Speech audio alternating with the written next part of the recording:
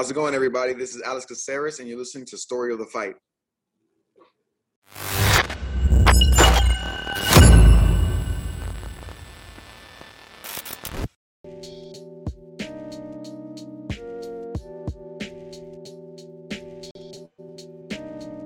What is up, everybody? Welcome to another week of Story of the Fight. This is Romero, as always, but with me today, special guest host, Landry Lone Star Kid Ward, lightweight fighter fighting out of Killcliff FC, LSK, man. How have you been? Been good, man. Just getting after it now. Trying to try this podcast co-hosting thing out. See if we start a new venture here. Let's go, man. So for anybody logging on, Will actually traveled out to Colorado to catch the one fight night live. So he decided to ditch your boys over here. But no need to worry. Some would say we upgraded and we got LSK in here, so we're good. But yes, please follow Landry Ward on YouTube, Instagram. I believe it's at Lone Star Kid MMA. Also has LoneStarKid.com. You could get all his awesome gear on there. Yeah, look, he's sporting. What is that? A nice. Got some hats in the background. Yeah, Adidas pullover. We'll call it a Lone Star Kid pullover, though. I like it. So, man, we got a lot of fights to cover, Landry. We had UFC 288, right, with a much anticipated return of Henry Cejudo. We also had one Fight Night 10 that went down Friday. Canelo boxed last night too. Did you watch a boxing match at all? I did not. I'm gonna be honest. I didn't either. Yesterday was a long day for me. Oh yeah, I was having trouble making it through the UFC fights. To be honest, yes, I had a very long day of travel trying to get back to Texas yesterday. Okay, so you're back in Texas right now, hanging out with the fam. Yep. Yeah, that's had awesome. A few days, come back to the fam, try to make some business moves, talk to some sponsors. Think we got something good in the works for July. So okay, should have some good news soon. Just waiting to get everything ironed out. Well, if there's another viewing party, I'll be there, man. I'll go join this one for sure. Hey, even better, you can be there live for this one. Oh, dude, oh Lord. All right, I'll take it. Enough said. I'm trying to read between the lines right now, but hey, we can go and get started, man. So we had last night UFC 288, Henry Cejudo versus Aljamain Sterling. Again, Cejudo had been yapping about a possible comeback, seeing a bunch of holes in this current champion's game, and that would be an easy dub for him. Dude, please break it down for me. What were your thoughts? What did you see? On paper and before the fight, I thought it was going to be an easy fight for Cejudo too. Sterling's he's so crazy with everything he does that it doesn't look like real technical or real high level, but he's so good when he gets you to certain positions at making the fight his fight. But yeah, his entries, the takedowns, his striking, nothing looks great. But when he gets a hold of you, he has the size and the strength, especially on Cejudo. He had him good. I didn't see the numbers, but it had to be 7-inch reach advantage. Yeah, and I imagine the walk around weight. I know Cejudo got a little chubby, but Sterling's got to outweigh him by at least 10 pounds too. But when he gets in those grappling scenarios, he's really strong and educated there, and he just uses his striking as crazy striking to open up getting to those grappling situations. But he surprised me last night. He was able to do more than I thought he would be able to with Cejudo. And he surprised Cejudo too, because at the end, they're like, what did he do that surprised you? And he said, man, he's a lot tougher than I thought he was going to be. There was a lot of holes that I saw in his game that made me think this was going to be an easier fight, but he's tough everywhere is what he said. So Cejudo was caught off guard too by what Aljamain Sterling was able to bring. He has a crazy pace.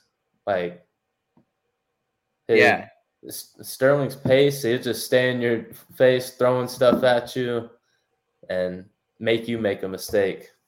Yeah, hey, shout out Will, by the way. He says your boy's just sitting on the runway for the foreseeable future. Thanks, LSK.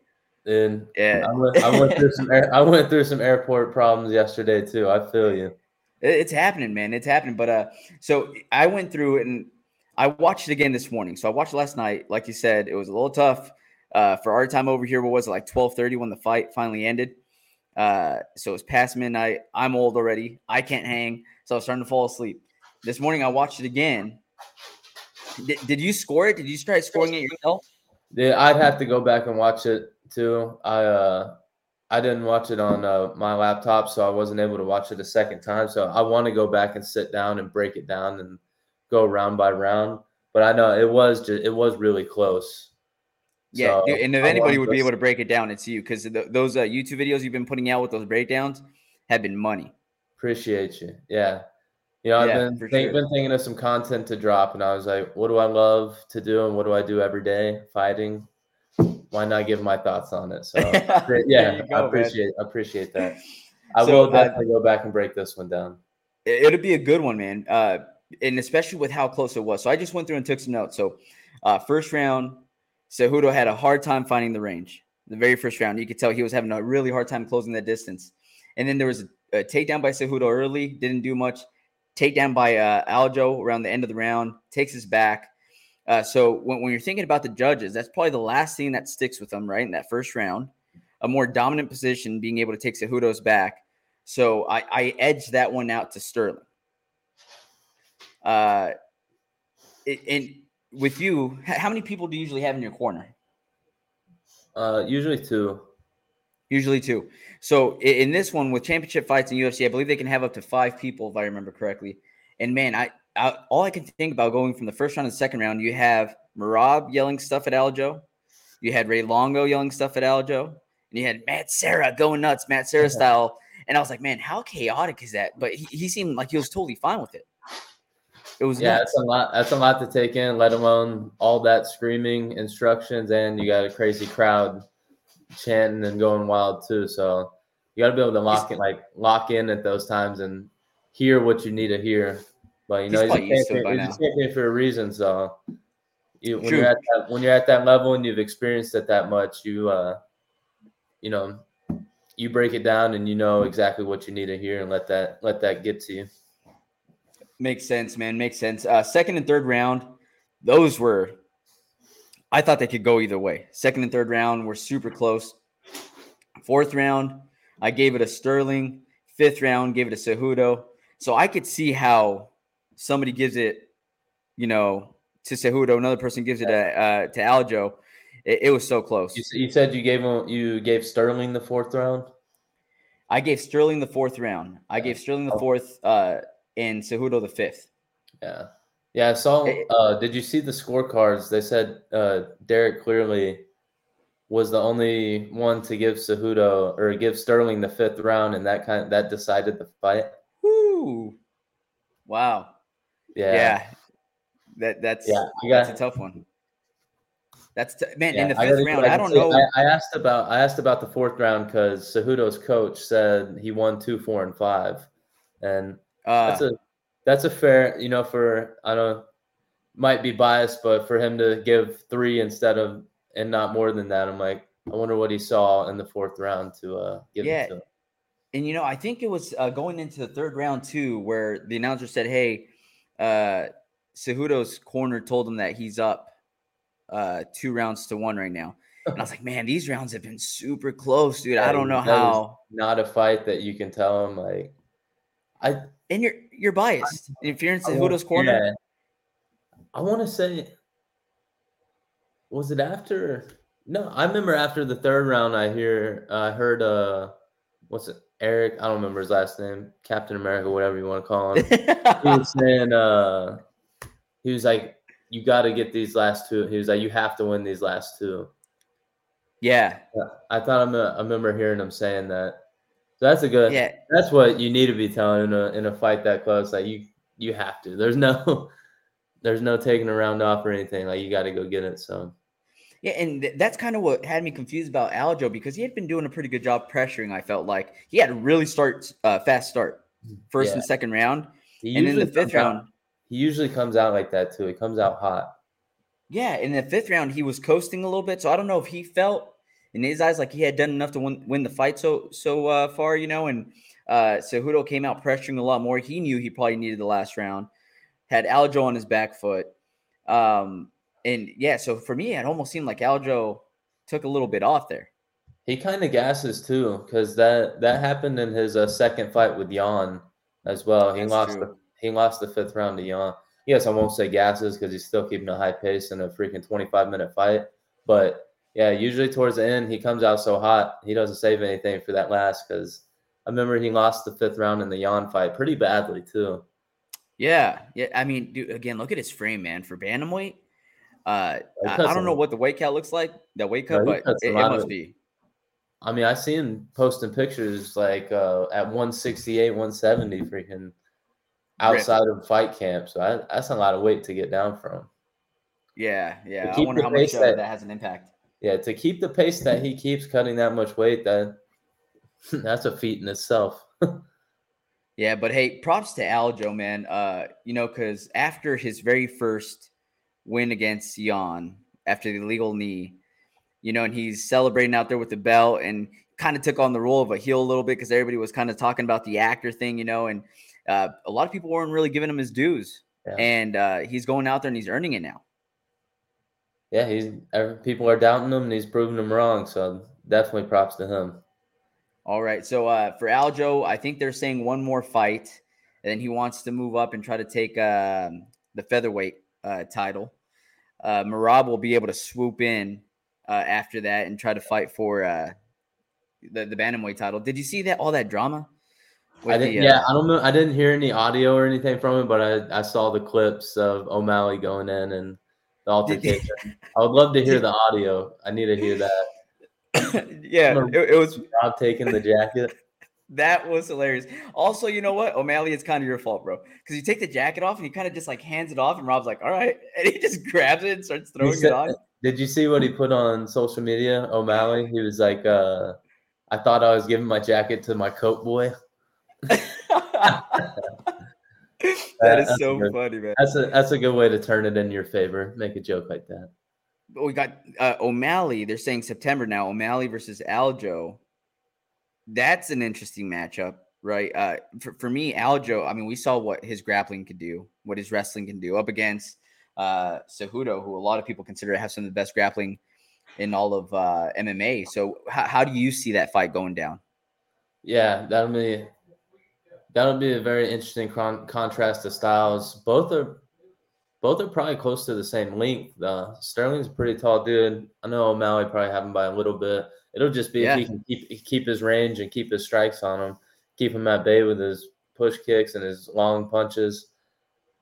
That's hard. Probably lean Sterling. I'm sure Sterling will come out heavy favorite for that one. But I am an O'Malley fan, I will say. Yeah. He's entertaining. He's fun to watch. So, it would be fun. Entertaining. It would be good for the sport and fun for the sport if he was to go get a win. But that's a tough task for him. Sterling showed that he's a dog in grappling. Good grappler against a good striker. Usually the grappler is the one that comes out on top, but we'll see. We'll see. All right. Omar coming through. What's up, Omar? Thanks for joining us. Hold on, Rob. Let me take all the money fights before you can fight for that belt. I mean, that's what it seems like, right? Well, Moraes is so happy to do it. Moraes just like, he's just happy to be there and support Aljo. And he's a good friend. So that might be one of the best bromance in all of MMA. They love it. They love each other. Omar saying Rob can't take the title, but he could take the jacket. That's hilarious. He can keep it. Next best thing. The O'Malley jacket. Yeah. Just frames it, puts it up on the wall. All right. Well, that's all I got for the main event. Did you have anything else, Landry? No, I'm excited to go back and break down the situations, though. Yeah. I hate to come in sort of unprepared. I did watch it. I just couldn't go back and get a second deep dive on it. No, you're good, man. You're good. It's always nice to get a true fighter's perspective. Not that, Will doesn't fight in his spare time, but his is a little bit different. You know what I mean? He is in jiu-jitsu and does other things like that. But to have a professional fighter on here breaking it down with us, man, it helps out a lot. All right, the next one, co-main event, might have been a little painful for you. We're going to skip past it. No. That was tough. I didn't like to see that. Gilbert's a really good dude, around him day in and day out, hard worker, sets a really good example for everybody in the gym. So see him take one like that was tough, but, that's the sport. We were actually in the locker room a few days before he left talking. He was just like, I'm gonna control my destiny. I didn't want to, like he said in interviews, I didn't want to sit out, let Leon and Colby fight in October and somebody get a win or have a good performance and jump the line on him. So I'm gonna take the gamble on myself and go try to put on a good fight. And I was like, what else can you do? You want to control your own fate, and you're not a guy who's gonna look back on it, on his career and on his life when he's older. Like, man, I wish I would have done this. Like, you took a gamble on yourself, you went and did it, so you're gonna be happy down in the future either way. Yeah, man. I watching this fight, all I was thinking about was you two, and thinking about like, man, this must be tough for LSK to watch, because he does seem like he's a leader within Killcliff as well. You being there on a regular basis, I'm sure almost every day you see that. And something I wanted to call out here with Burns. So 3 pay-per-view fights in 106 days. Talk about active. UFC 283 against Neil Magny. UFC 287 against Masvidal. Now UFC 288. So from 287 to 288, that is a lot to take on for anybody. Yeah. That's a lot. He's a grinder too. He's always in the gym pushing something. His body's going through it. I want to know what happened. I was with his shoulder. I don't know if something happened like before or if something happened during, but it was clear that after that takedown attempt he had in the first round, his shoulder, he was just like shaking it out. Like, where are you? Yeah. And it was weird that Bilal didn't pick up on it until he said the 4th round. His coach called it out, and he's like, hey, he's been shaking his arm out, and he hasn't really used it. And Bilal's like, well, that's when I started going a little bit heavier on that side. But it's like, dude, that happened, I think, after the first round. Yeah, it looked like it was the first round. It just like was shaking it. I think Henry told them like, just forget about it. He's like, work through it. He was screaming that in the corner, work through it. So yeah. Wonder what happened. I mean, props to Bilal for him to keep that pace. Like, his pace was insane for 5 rounds and coming off Ramadan and short notice call too. So that's props to him for that. Yeah, and shout out to CMT Fluxicity. I feel takedown defense and grappling defense is evolving. Back in the day when people got someone down, the person on bottom would usually be controlled and be a stalemate down there. These days, people just get up. What are your thoughts on that, Landry? Yeah, everything's evolving. I think that it's so clear that wrestling and grappling is like a huge advantage in fighting, that if people have a little bit of striking, that they hammer their takedown defense and their get-ups from bottom. And I mean, I can tell you personally, I work on that a lot. So, I just think that is such a huge aspect of fighting. Judges will give a fight to somebody who's on their back, or will give a round to anybody who's on top, controlling somebody on their back. Never want to be on your back in a fight. So that's a huge aspect of fighting that people focus on. Good call, man. Good call. All right. And right here in the picture that Rich just put up, thanks, Rich. So for anybody that's listening and not necessarily watching on YouTube, if you watch on YouTube, you actually get to see the pictures that we post as well. And it's a picture of Bilal that's landing that left body kick. And that was one of the stories of the fight the entire time, because even when he wasn't landing it directly on the body, it was landing right on the shoulder as Gilbert was blocking. Yeah. And you could see his arm start kind of turning dark red, right, as the night continued. Yeah, I specifically remember one of the kicks he blocked, and as soon as he blocked it, he gave his arm a little rollout. Like, ooh, that one wasn't good.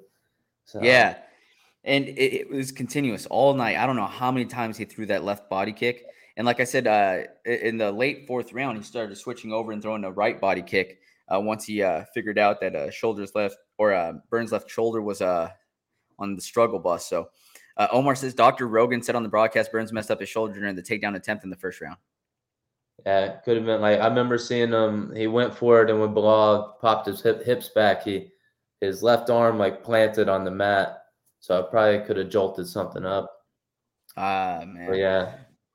But a rough night. Durinho, right? They were talking about how it translates to tough. And he showed it, man, because if he jammed that shoulder, dislocated that shoulder in the first round and went an entire 5 rounds against Bilal Muhammad, says a lot about the guy, man, in his heart. Yeah, that dude's a dog. Bilal, jab was on point too. Constant stance switching.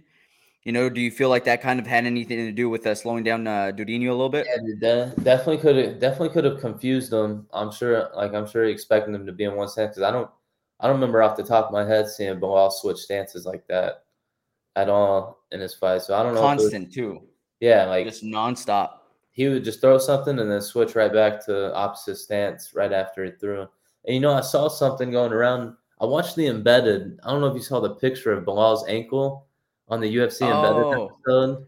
I don't know. It looked like deformed. There was pictures of it, but I mean, he came out looking perfectly fine. So he I threw it wonder, over and over again. So yeah, he literally did not stop throwing that kick with that left leg. So couldn't have been too bad. Could have had to have just been some, I don't know what it could have been, but nah, his pace and the kicks and the switch stances and his movement, I don't even think he shot a takedown once. yeah, and with Bilal, they asked him in the post-fight press conference. They said, "Hey, you limped off the weigh-ins a little bit. People have been talking about your ankle. What's going on?" And he said, I don't think there's ever a fighter that goes into a fight not hurt a little bit somewhere. It's going to happen because y'all train so hard, But from what everybody was saying, like people were concerned that he was going to pull out of the fight, that the ankle looked that bad. Yeah, it looked horrible from the picture and the little video I saw. I don't know, it could have just been the camera having an effect on it too, but Yeah. looks were deceiving. Well, it's probably jacked up now, man, because that thing landed on the elbow a few times too, and I'm sure that doesn't feel very good. All right, man, that's all we got on the co-main event. We also had Yan Xiaonan versus Jessica Andrade. What were your thoughts on that fight? Yeah, talk about good movement. Yan, her movement was good. She kept Jessica confused like the whole time. And then Jessica made a huge mistake. I just watched another clip of that knockout. She literally ran at Yan. Yan was doing a good job circling out, and Andrade just threw like 3 left hooks at her, and her chin was like this. Straight up in there. Yeah, Yan just sat down, countered with a hard overhand, and put her out. You don't often see one-punch knockouts like that in women's fighting, so that was impressive. Yeah, at 115, right? I believe this was strawweight. Yeah. And I think that's what Jessica Andrade is really known for, that she's one of the few that does carry that power in that weight class and that weight division, right? But to see her get dropped by Yan Xiaonan like that, planting that back foot and coming in with that overhand right, was a thing of beauty. And I think Jessica also knows that there's not too many women in that division that have that one-punch knockout power, which is why she probably thinks like, hey, I am coming wild. I'll just come in throwing 3 or 4 hooks. If somebody clips me, they clip me, but I'm willing to take one to land one of my hooks. And, man, Yan Xiaonan came in with that right overhand from China, dude, and put her straight out. Straight out, deep. Man. It was nice. So she's training with Team Alpha Male now. They also have Song Yadong over there. Did they have anybody else last night? Faber had a few people last night. Yeah, I don't know who else they had last night. I wouldn't be surprised if they did, but it seems like Team Alpha Male is going international. They're working with China. They're starting to pick up some people from all around. Yeah. And I'm old school Team Alpha Male. Like, I love those days of, Chad Mendez and Uriah Faber and all those guys. And I mean, the last one that they really have fighting out of there that's popular is probably Andre Feely. Cody Garbrandt, or he jumped ship to and is bouncing back and forth. But outside of that, I guess it's just Song Yadong. I can't think of anybody else. Yeah, so can you? I think what I was thinking was Sage Northcutt, but that was with one. Yeah, I can't think of anybody else they have in UFC. But yeah, hey, K9, thank you for joining us. It says that was such a good fight. Absolutely, it was a lot of fun. Fast but fun. Fast, but all right. And that was quick. Did you have anything else before we move on that one? No, just the sitting down on the counter with somebody running at you. They're just adding their weight to a hard punch that's already coming at you. So can't be running in on people with your chin up like that, especially somebody who's a good striker. Yeah. Hey, knowing Jessica Andrade and been watching her for years, that's probably not going to change. You know what I mean? That's her one move. That's her staple. Yeah, that's her style. She says, all right, I'm the tank. I'm coming through. Until you find somebody like Yan Xiaonan. We also had Movsar Evloev versus Diego Lopez. Man, this one was very surprising for me. That was fun. Yeah, this was a lot of fun. This, in my eyes, was fight of the night. Evloev coming in, I believe he's ranked 10th featherweight in the world, right? And then we have, a couple fights that fell off. So Diego Lopez takes this. And I want to say this was Diego's debut, if I remember correctly. I think he's coming off Contender Series. Coming off Contender Series. Yeah. They definitely didn't bring him on for having one of the best tattoos in the world, but what does it even say? Yeah, we were saying that last time, right? Dude, what does that even say? I think it says something like if you dream it and you could believe it, or something like that. I don't know. It's something very interesting, but O'Malley might have better tattoos. Dude, that's a fact, actually. Facts. But yeah, so Evloev, I was expecting Evloev with the experience. Lopez, this being his debut, having that classic adrenaline dump, and I thought Evloev was going to be able to dominate fairly easily. Dude, not that way at all. Yeah, dude, that being said, I mean, Lopez came in, what is he, 19-5 now, I think, something like that I saw. So, he's now 21-6 now. 21-6, okay, yeah. Yeah, I knew he had a ton of fights. So he's coming in with a lot of experience too, just not UFC level experience, but man, you got 27 fights. That's a lot of fights under your belt. I think Evloev 17-0 now after that fight. Yep, 17-0. He brought in a lot of experience. Yeah, his jiu-jitsu was very slick off the bottom. Yeah, and I think that's the thing that really surprised everybody, right? Because one, you see Lopez come out really aggressive that first round, and in my mind, I'm like, okay, this is smart on Lopez's part because it's a last-minute fight that he took on. He probably knows that he has a lot of adrenaline going right now. He probably wants to end this fight early if possible. So yeah, like empty out some of that gas tank right now and see if you could get Evloev out and maybe surprise him a little bit. And so I was again surprised by how aggressive he was. And then Evloev, started coming back with some of his own shots. But then you have the armbar attempt, which I thought was tight. It was close. Like when he first rolled over for it, I was like, dude, that's deep. But then you could see like the shorts were scrunched over their arms, but Evloev like ever so slightly had his elbow just past the hip line to like save himself from getting that elbow extended.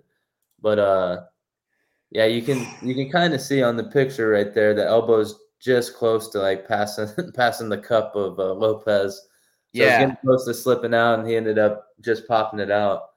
But okay, at the end of the fight, that knee bar, I would have loved to see 10 more seconds. Who knows? Lopez was squeezing for dear life there. 10 more seconds. I don't know. It could have been a different story because that thing was deep. Yeah. So again, in the second round, you have Evloev takes him down, right? And then starts landing some big ground and pound with elbows, punches. And this is where I thought, like, okay, this is where, Evloev starts taking over, and the rest of the way it's going to be smooth sailing. And Diego Lopez said, no, my friend. Third round, I think he also gets him in a Kimura, which looked pretty deep also. Yeah, he rolled so much so. Yeah, where he had to roll out of it. So that was another one where I was like, oh, man, that was close yet again. How many times is going to get caught in something like that? And then like you had mentioned, right, the knee bar. How tight did that knee bar look? Dude, that looked deep. So like usually when you have like a arm bar, knee bar submission, like usually use your cup kind of as a torquing ball point for the torque to bend the ligament past, and that knee was well past. So that thing, if he would have slid the right foot under his right shoulder, you see here how he's screaming. If he would have put and gone over to where the Achilles is under the shoulder there, I think he would have had enough torque to pop that knee. Definitely you could see him wincing. When he first got it in, you could see him wincing and started trying to adjust as much as he could to alleviate some of the pressure. I thought he had it, man. Yeah, it was deep. I would have liked to see if he had more time, if he would have made that adjustment, because it did look like he started to push the ankle that way, and then there was a clap, and he was just like, squeezing with everything he had. So would Oh, have been man. cool to see if he was trying to make those little advancements in the position with a little bit more time. But that was a fun fight. Yeah. His stock definitely rose. Oh, yeah, absolutely, man, right? Even with this loss, for him, it was a win-win. Yeah, short notice, number 10 guy in the world, take him to a decision with having him in deep submissions, having him in trouble in almost pretty much all 3 rounds. I think he had him close and some deep submissions. So What an upset that would have been, too. Hey, Rich, in the background, while we're going through, can you research to see what his tattoo says, man? Because it's bugging me now. Because looking at this picture, I just see where it says believe. And now I'm really curious. So if you find it, just let us know. But props to Lopez. We'll see who he takes on next in that division. For Evloev, it's tough, right? Because I believe he was supposed to have been fighting Bryce Mitchell too, which would have been a fight up in the division, continue moving up in the ranks. And instead, he faces this person, Diego Lopez, making his debut. And it was a tough fight. Yeah. So we'll see what happens next. Yeah. And it's going to be interesting how that plays out. All right. We'll move on. We're going to skip Charles Jourdain versus Kron Gracie. Let's touch on this real quick. Okay, go for it. Are you with me? You think Kron gets cut after that fight? I think he gets cut. I think he has one more fight. His Cup Swanson fight was exciting. This fight was on the opposite end of the spectrum, but he also carries the Gracie name. And that's the only reason I think they're going to say, hey, let's give you one more fight, but just a heads up, Kron. If it's another fight like this, like you don't have a home in the UFC. And the one thing that I noted on here, and I was going to actually ask you, the days of being a specialist, dead, right? Done. I mean, I guess it was already kind of safe to say here before, but this is just another reminder. Like we saw, some of, the old school specialists be able to make it for quite some time in the UFC. But these days, like you have somebody like Charles Jourdain, who is most known for his striking, also a black belt in jiu-jitsu, but most known for his striking. And we saw how he was able to game plan and just stick to that game plan for 3 rounds against Kron Gracie and really dominated the entire fight. Yeah. Like the reason I say he gets cut is he's playing that personality. Like I'm not gonna do the media and all this stuff is done. Like you can't act like that and then go out there and start like butt scooting and trying to play guard game and stuff like that. A little different if you're Nate Diaz and you're like, I don't really want to do the media, and then you come in and you have exciting fights. Yeah, and you're like exciting. But yeah, you can't. The specialist days are done because then like you got Jourdain. He was well rounded, crisp striking, and had the takedown defense and the not really submission defense, but weariness to get out of the guard of Kron whenever he trapped him in there and tried to hold him. Yeah, and it was just like very like basic entries, like he would just put his head down with a high guard and just continue eating a couple shots and reach over to try to grab. And literally Charles Jourdain, like a little kid, would put his hand on his forehead and shove him back and then just take a couple steps back. And I was like, well, that was easy for Charles, like, I don't know what's going on, but I guess the last like good specialist that we saw, Damian Maia, and even him, like around the end of his career, he started, dying down, and then Mackenzie Dern, maybe, but we've seen some people exploit, her opportunities in striking. It's tough, man. Yeah, it's tough to be a specialist nowadays. It is. Games evolve so much. Like that kind of touches on what was it a comment that we just touched on, the takedown defense and people getting up off their backs and stuff. Oh yeah. It just touches on like full circle with that one. The games evolve so much, people work on that.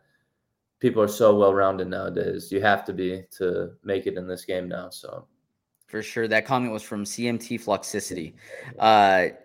Thank you, Rich, for finding this. It says, "Dream, believe, and make it happen."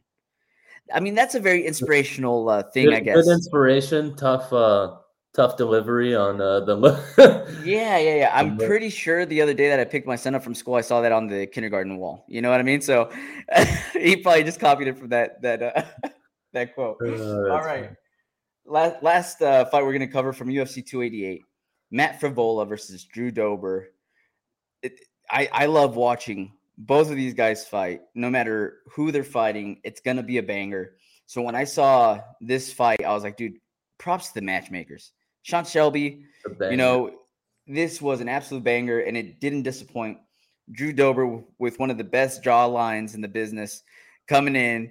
Jaw And lines and jaw. That dude yeah, can take a straight shot. up, man. Straight up.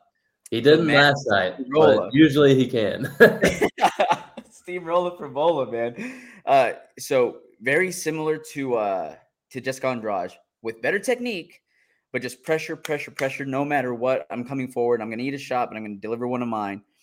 And Frivola did such a good job with his counters. He was teeing off on the man with every entry Drew had. He would throw something and his hands would dip down a little bit, and he would just launch, a 2 or 3 punch combo right after that. Yeah, I think I'll go back and break this one down too. Starting out, I believe Frivola was throwing like a lot of those right hooks at Dober, Mm-hmm. and Dober had his hand high blocking it, unlike what he has right here in this picture.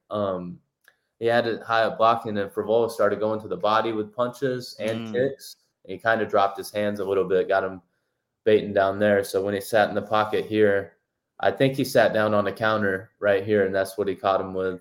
I don't know if he blocked the kick or not, but I know this was a counter hook, and it was on the money with some steam behind it. Oh, for sure, man. And again, he was already pretty cut up. Yeah, steamroller for Vola, bro. But he was already cut up at that point, right? And that picture right there was the very last right hook that landed before the fight was stopped. So you're saying this was all from deposits to the body? Yeah, and it looked like he was digging into that body and got him to start dropping his hands. So that was a good power and good fight IQ move by Frivola there. Nice, man. So we'll see what happens. Drew Dober, I think, had just cracked into the top 15 or top 14 since his last fight. Not sure if he'll be falling out of that, but we got to see Matt Steamroller Frivola. It just rolls, dude, whenever you say it together like that. It does roll. Yeah. But you might see him cracking the top 15 now, which I think would be much deserved, climbing to 11-3 now. He's calling out Paddy Pimblett. Paddy the Baddie. Yeah, I think he runs through him. I was going to say, Paddy doesn't want that right now, man. And I don't think the UFC wants that right now. Yeah, I don't know what Paddy. I don't know what they're going to do with Paddy. They can't. I think he's too old and has too many fights to be like protected for too much longer. So yeah, it was different with Sean O'Malley, right? And we see Sean O'Malley taking steps down. But O'Malley got into the UFC when he was like, what, 21, 22, 23, something like that. He was still a kid, like you got an exciting prospect on your hands. All right, well, he came in off the Contender Series. He probably had 7-8 fights. All right, this kid has a future. We're going to give him, test him. Nothing too crazy, and yep. They played him smart. Now he's put himself in a position. He did everything he needed to do. He won how he was supposed to and won the fights that they presented to him. But now with Paddy, I'm pretty sure Paddy was even offered like the UFC multiple times when he was with Cage Warriors, but he declined saying he wanted more experience. I don't know if that's 100%, but I do remember hearing that. And if you're going to do that, and you come into the fights with 18, 19 wins, I think he has. You got to be coming in and being like, all right, I'm 2, 3, 4 fights away from getting to a title shot. Yeah. No, and the thing with like we're talking about Sean O'Malley and comparing it a little bit, and you're absolutely right. It was a lot younger, but you could also see him stepping up in levels continuously, right? And you could see him living up to the hype. Yep. And taking people out in the first round, landing that straight right, and even against Chris Montano when he didn't finish him, but it was just such a dominant performance. That fight probably should have been stopped a lot earlier, honestly. Yeah. But he did what he was supposed to do in dominant fashion. With Paddy, like you said, even against his last fight against Jared Gordon, you're like, he lost. Yeah. I'm not. Yeah. So let's see here. What's Paddy's record now? Yo, I got to grab a charger for the laptop real quick. Give me 2 seconds. It's not a problem. So taking a look at this, we have, Paddy's gone on a 1, 2, 3, 4 fight win streak in the UFC. The names Luigi Vandramini, Rodrigo Vargas, Jordan Levitt, and Jared Gordon. Again, last fight was really, really close, but the struggle's real. All right. So we'll move on to the next one here. And actually, after this, Rich, correct me if I'm wrong, but I think we're going over to one now, covering one. Since we had one Fight Night 10 that went down Friday night. Man, just what a weekend of fights. And this was the first event on U.S. soil for one FC. This was a big night. Oh, look at the background change and everything, the color. Rich is on it. But so again, that's why Will's not here right now. Will went to go watch this event. Your boy Will is becoming well known in the ONE FC world. He has connections now within the organization. He met up with some of the big wigs over there while he was over there. So Will's starting to become a big deal in ONE FC. Yeah, I just hope he doesn't remember us little guys. I'm over here with Rich. But yeah, we'll see what comes of it. But he was super excited, man. He posting a bunch of stuff on social media. Rich, do you want to look fun? Yeah, Rich, do you want to share some of the posts right now? Or did you want to wait till after? It's completely up to you. But no, let's do his post right now. I got Will's queued right up, so here it comes. All right, let's do it. And we'll just see what Will had to share. So this is, I think, during the introductions in the beginning, if I'm not mistaken.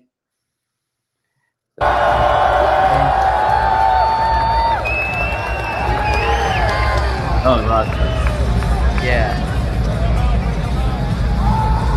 This is, Rotang's walked out.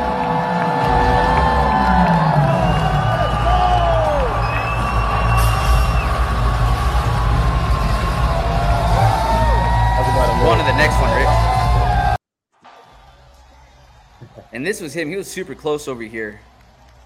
But this is straight from Will's phone, too. Right next to Stamp Veritex as she's celebrating Mikey Musumeci's win. So it looked like he had a really good time, man. Props to you, Will. I'm glad that you had a good time over there, man. It's well-deserved. But it seemed like he had a blast. Main event, we had Demetrius Johnson versus Adriano Moraes. What were your thoughts on that one there? Dude, not a very entertaining fight, but just high-level clinch work from DJ. Man, his knees and elbows and fighting inside the clinch was just, I mean, he did what he needed to do to win, and it was smooth how he worked in there, especially against such a big guy like Moraes. Yeah, and I think that's and got himself 2 checks.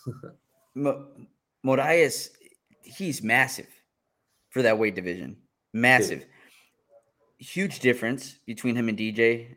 Here's DJ eating another knee that night, and that probably was the cleanest shot that Moraes had landed all night. But I was really drawn into by the mummy guard that DJ was using a lot to close the distance. Like he was just walking in, and then just clinch onto something really quickly. And Moraes was allowing it a lot of times, right? I thought maybe he'd be able to use some lateral footwork to get out of there before DJ would be able to clinch him. But, was there anything else that you thought was pretty surprising watching this? It was surprising that later in the fight, I remember it looked like even he was willing to want to clinch. Moraes was like, he wouldn't shy away from it. He would go into it, and then he was just taking some knees to the body. That I was just like, you keep getting hit with these, you gotta go for broke at this point. Yeah, and Will says, shout out Mihoko, Valentina, and Ty from ONE. Coolest people in the world. This event was seriously insane in person. That's awesome, Will. That's awesome. Hey, next time. He was having a hell of a time. So get us some press passes next time, bro. What are you doing? Just LSK. Get some stories. Get the whole crew out there. Yeah, dude. Come on. What are we doing, Will? But no, I still, like you said, maybe not the most entertaining in the world.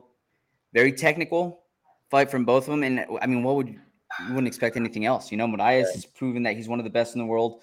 DJ, some people consider him the GOAT. Where's DJ ranked for you? The DJ's up there. It's a hard list right here. You got to put him top 3. Top 3? I'm I feel guessing like you got you John have to Jones up there somewhere too. Yeah, John Jones. All right, are we going off? We're going off just fighting. No, we're not taking any PR into account for this one. We're just going just fighting skill. Strictly fighting, no cocaine usage, no strip clubs, nothing like that. So John Jones is still in it. I think John Jones won. I mean, you just look at the guys that he took out, let alone and his age at the time that he took them out on the way to getting the title. They were almost all of them legends. Yep. Absolutely. Yeah. Being Shogun for the title at such a young age. Shouldn't have a loss on his record. Yep. Yeah, I'd say him.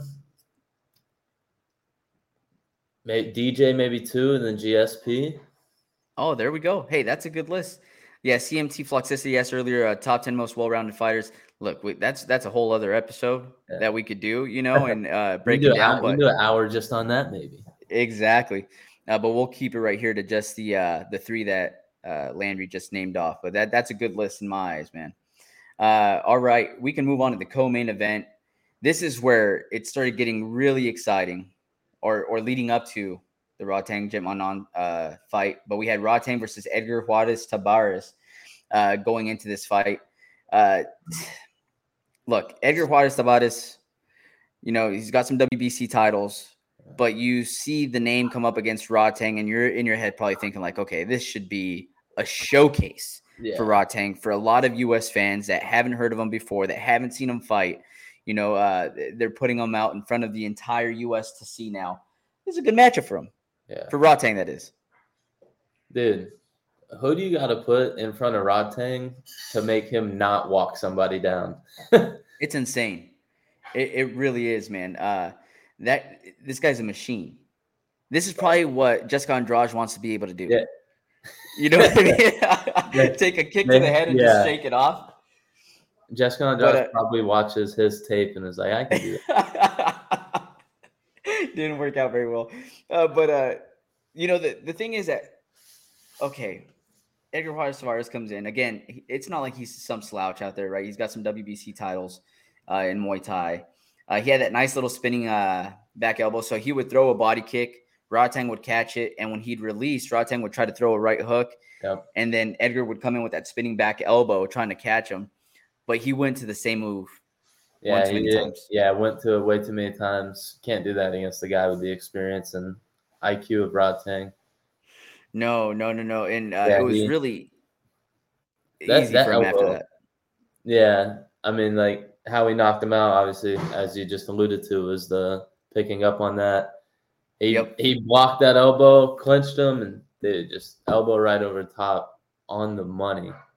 Yeah, and when Edgar was coming in with that spinning back elbow, he would be able to take a couple steps back and get out of range real quick. But on that one, he does the spinning back elbow. Rodtang just reaches over, like you said, grabs him behind the neck, and just comes forward with that elbow. And it was like on the bottom of the chin, right? Dude, I don't know. I didn't see exactly where it landed. I couldn't tell if it was chin or like temple, but either way, it flatlined him. It landed. It was on his head, somewhere on his head for sure. Yeah. He was out. Put him out. And again, I'm so happy that he got some of the limelight over here in the U.S. I think it's well deserved. And Chaudhry loves this guy. Just throws $100K his way. Yeah. Dude, Dana White was sweating, man, when he's seeing all these bonuses just being tossed out left and right. He was like, I hope not too many people are watching this. Right now. You get 50K, you get 100K, you get 50K. Yeah, dude, left and right, man. And so a couple things with one. I've told Will this before, and I don't know how you feel about it, but the way that they go through and they introduce the fighters from the main card in the very beginning, everybody comes out on the main stage. They introduce them one by one. I love that. And then the fact that they call out bonuses during the post-fight interview, I absolutely love as well. Yeah, that is cool. It's cool because when you get you get the reactions too. Like you don't have to see like a social media clip. Like my boy Evan Elder. I don't know if you saw his last fight, but he got fight of the night. And he didn't. He found out by one of our teammates who was helping corner him walking up to him in the hotel, video. I'm like, yo, you just got $50K fight of the night bonus, and he was just like, what? Like you're man. you're screwing with me. But you get like reactions like that in the octagon for all the fans to see, in that moment. That's cool. Yeah, Dana, take some notes, bro. Come on. But yeah, great fight. Again, Rodtang had his opportunity to be showcased. Before that, we also had another big name coming out of Thailand. We had Stan Fairtex. Dude, I'm a big fan. Now, I'm sorry. Let me let everybody know. We're skipping Mikey Musumeci. Props to Mikey. That guy will grab onto anything possible and just find a way, whether it's a leg or, in this case, a rear naked choke. But another great performance. But we'll stick to the MMA for now. We had Stamp Fairtex versus Elisa Anderson. What were your thoughts? It was a fun fight. I haven't seen Stamp Fairtex. I don't know how many MMA fights she had. I had figured this was going to be a Muay Thai fight just based on her last name, but I've only seen clips of her and her personality, dancing to the cage, doing like all her fun videos. She has a very infectious personality. She's fun. Like she draws you in just by her being who she is. But it was cool to see her dog it out in a fight, and she had great striking. Got into some scrambles where I was like, oh, the scramble is the ground going to be somewhere she lacks, but she actually took advantage, almost even got the back fighting. So yeah, I know. That was sweet. That knockout finish she had, that was a very slick setup. It was, man. And like you were talking about the takedown, using Elise Anderson's momentum, right, to end up on top, still being able to transition and take the back. She had said, that she wanted to showcase what she'd be able to do with jiu-jitsu too. Not just that, but they're like, hey, what if Elise Anderson tries to take you down? She's like, well, then, I'll just feed her a couple knees real quick. Like, she's not scared of the takedown. She's not worried about going down to the ground, which is something I love about Stamp. Doesn't mean that she's an absolute world beater down there. But still, she's willing to fight on the ground too. Yeah. But Rich, you have the video of the finish, right? And shout out One for giving us permission to show this as well. If you could play it, Rich.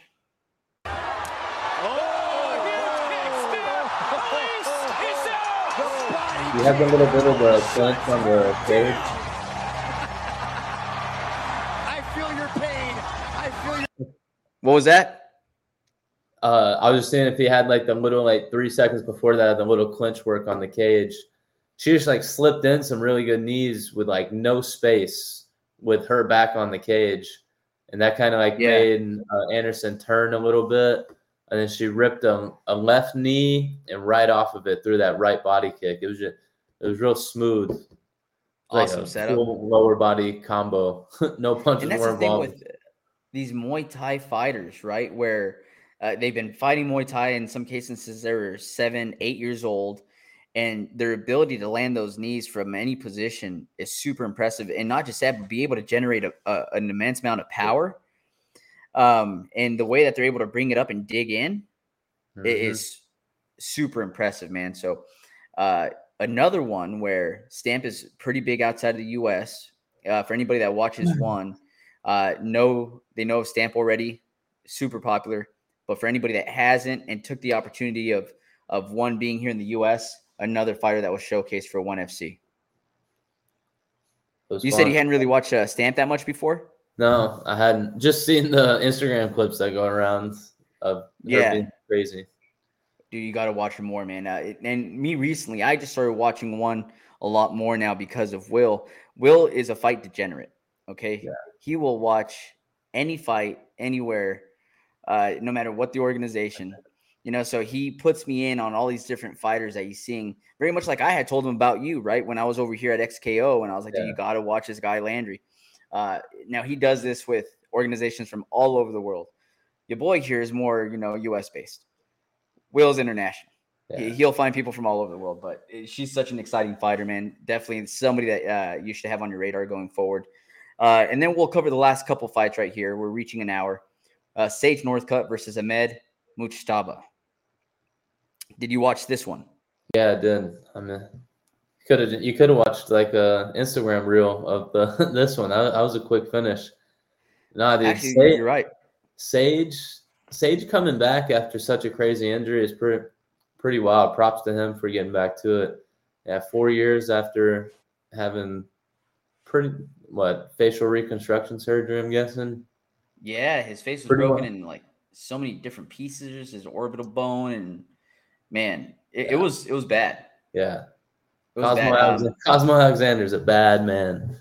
But he is, dude. Yeah, for him to come back and even fight after such a serious injury, props to him for doing that. Little scary that, he got dropped with a jab, and that's what set up his finish on the ground. Rich saying this dude is built like Ivan Drago. Yeah, he is actually. Yeah, he's solid, man. You can see every little muscle fiber that he has. Yeah, that's ridiculous.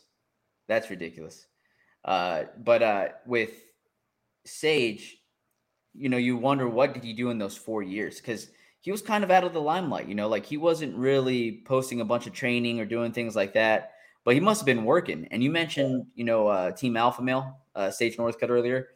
And those guys are really known for their grappling over there, their wrestling, their jiu-jitsu. And he got to showcase some of that on Friday night. Hey, his opponent, he just made a little mistake. He was trying to rush too much. He had a dominant position, but he was really trying to rush, like getting to a ground and pound. And he made his hips loose for like 3 seconds, and Sage immediately took advantage of it. Slid under there. And finished it quickly. Yeah, slid under there, laced the leg around, and as soon as he rolled, he locked onto that heel. So that was pretty disgusting. But I just remember from last time that I saw Sage Northcutt to, like, they put the fighters' pictures up there and they tail the tape. And I was like, oh, man, he has peach fuzz now. He's all grown up, and what really solidified it for me was like he doesn't call Uriah Faber Mr. Faber anymore. He calls him Uriah, and I was like, oh, dude, he's all grown up now, man. He's all grown up. He's all grown up. He's out of school. Yeah, exactly. All right, in the last fight we're going to cover, Ongla and Song versus Rong Fan. Now, you've been training with Ongla, right? Yeah. Yeah. You were probably pretty excited watching this then. Oh, yeah. Such a good dude. Yeah, such a good dude.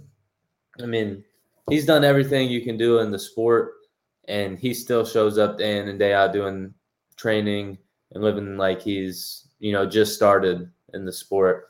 So he's along with Gilbert, man, just two really high-level human beings, and they set good examples for everybody. So it's good, love to see them doing their thing. Tough day for Gilbert, but all in all, good things are going on with his life. So it's good to see these two doing good, and it's fun to see this fight. Awesome, man. With Rong Fang, he surprised me a little bit because I felt like Ongla was going to be able to come in here and just dominate from the beginning, and he had some nice head movement, man, throwing a lot of combos. But Ongla had this left hook that landed a few times, and I mean, for every 2 or 3 shots that Fan landed, I felt like one shot of Ongla was carrying more, if not just as much power as those combos. Yeah, dude. Fawn had his movement was really good. I think it was even throwing Ong off a little bit, and Ong was just trusting in his power. Every time he threw, he sat down hard in it and stayed in there. I think that's why Fawn was having some success with the counters. But and then, dude, the post-fight interview, man, from Ongla, so good. Did you get to see it? Yeah. I might have to hear it again. I just remember he just said, I'm just a guy from Myanmar. The American dream is alive and well. God bless America. Yes. And I was like, God damn it. That is fantastic. Dude, I was so pumped after that. And I absolutely fell in love even more with Ongla, man. Yeah, dude, that's 3 different people who were just saying, like Chatri, the owner. I remember before the fight, he was saying, like, I was a kid with nothing. The American dream is alive. And then I think Rod Tang alluded to that too. I don't know if he directly said the American dream is alive, but he was like, I was a poor kid with no money. I can't believe I can't believe I'm here. I don't know if he said anything about the American dream, but same thing. It's just good to see, man. Sometimes nobody loves America more than the immigrants, like Well, the people that have gone outside of America and seen how it could be. But you're absolutely right. But yeah, along with like him doing everything in the world, like he is an absolute superstar where he's from, like, and he's just one of the most nice and humble human beings you'll meet. And my first day that I ever went to Kill Cliff, it was Sanford then, and he was the first one to say what's up, and I start having a conversation with you. So like, good, really people, good dude. Always good to see him having success. Awesome, man. And we didn't allude to it, but he had that modified guillotine at the end that finished it against Fawn. And it seemed really tight, and just a minor adjustment where he went through and just hooked that left leg so that Fawn couldn't make any adjustments himself. Oh, dude, it was beautiful, man. Yeah, dude, so good. Like Fawn was deep on that takedown, and Ong was just able to slide his hips slightly back and make room for his right arm to just fall under the chin, or left arm to fall under the chin and lock that up. So that was high level Beautiful stuff. Beautiful finish. And just a quick mention, we also had Kadastan versus Soldic, which was a pretty big upset. Kadastan just landed major shots on Soldic and put him out. And Will, again, being somebody that's huge into one, was just letting me know how big of an upset that is.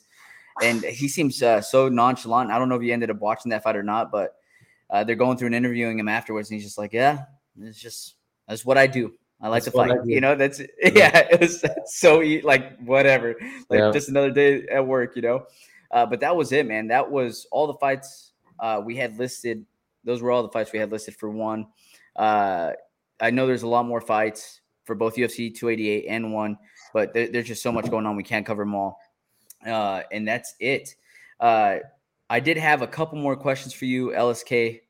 Landry, before you go. Always ready for the games when I come on here. Yeah, man, you got to be, And the thing is, look, this one's not going to go as deep. I didn't dig into your history and reach out to friends and family. But just have some questions. Since you're coming out of Kill Cliff FC, I'm not going to put you on blast or have you put anybody else on blast, really, and get you in trouble. But I have some questions here. Some questions. You ready? Who's most likely in the gym to call you to go party? Most likely to call to go party. Oh, this is a good one. Let's see. Damn, I'm trying to maybe Mitch or Richie. Mitch or Richie. Or Richie Lewis. Okay. Most likely to bail you out of jail if you were to call him. Ooh, it's bail out of jail. Evan Elder. Evan Elder? Nicest guy in the gym. Really? He's up there competing. He'll give the shirt off his back. But where are you at, buddy? I'm there. Oh, that's awesome, man. Would it matter? Like what you were in jail for? Or would you just be like, yeah, I'll be right there? I don't even think he would ask. Oh, man, what a nice guy. All right. Most likely to have the entire gym laughing. Oh, man. Damn, that's a good one. Michael Johnson's up there. Damn. Who else are we going to throw in there? I think off the top, I'm going to say Michael Johnson. Michael Johnson? Okay. Most likely to get in a bar fight if you were to go out with him.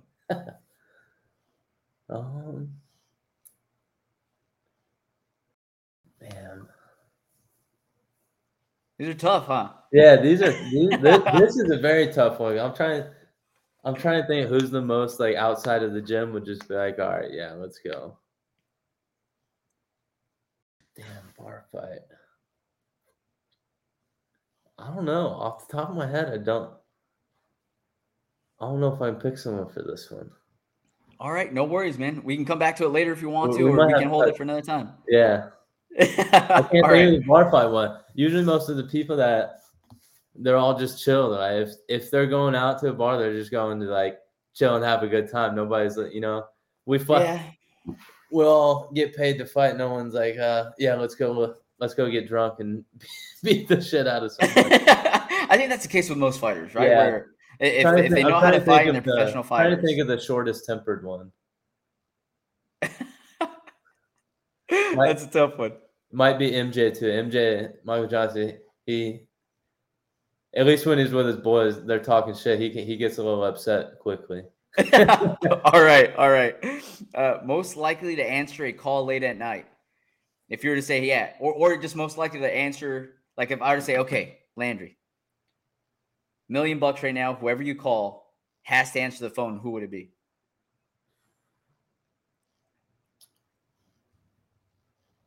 Can we go? We going coaches too, or all fighters? No, you know what? We can go coaches. We're going coaches. I'm going Dieter. Dieter, okay. Okay, that's a solid answer. I mean, y'all been together for a long time, right? Yeah. Right on. That's my guy. That's my right hand man. So no matter what, he'll be there for it. And yeah, nice. Now we're both. He's coaching at Kill Cliff, and I'm fighting out of there. So it's been a fun little journey. And then the last one: who is most likely to cheat on a board game? Cheat on a board game, dude. Man, are you getting caught? Are you getting caught cheating? Or you you're just trying to get the win? I might cheat on a board game. Just trying to get the W. The competitive spirit, man. Well, that was it. Those were the only questions I had for you. Like I said, it wasn't going to be anything crazy like the last couple of games we had for you. But, man, Landry, I can't thank you enough for answering the call, hopping on, helping co-host on a weekend that Will was out of town. And, of course, you know that you are always welcome back on the podcast, man. Dude, yeah, always. You ever need a co-host, I'm here. Just give me the call. I'll be on. This was fun. I appreciate you, man. I appreciate you. start my own podcast, too. This was fun. Do it, man. Do it. And, hey, let's call Dieter right now. No, I'm just kidding. But you'd be like, what the hell are you doing? We can if you want. We'll put him on. No, I'm just messing with you, bro. But, hey, again, thank you so much. For all you listeners, if this is your first time watching or listening, please like, subscribe, hit the notification bell. Goes a long way. Don't forget to follow Landry Ward, YouTube, Instagram at Lone Star Kid, and then also LoneStarKid.com for all the gear. I mean, I'm sporting one of the LSK hats right now. He has the Lone Star Kid polo on. Those are some more. Is that burnt orange back there I see? So this one's burnt orange. Let's see. We'll go through them. Got burnt orange, black rope, white logo.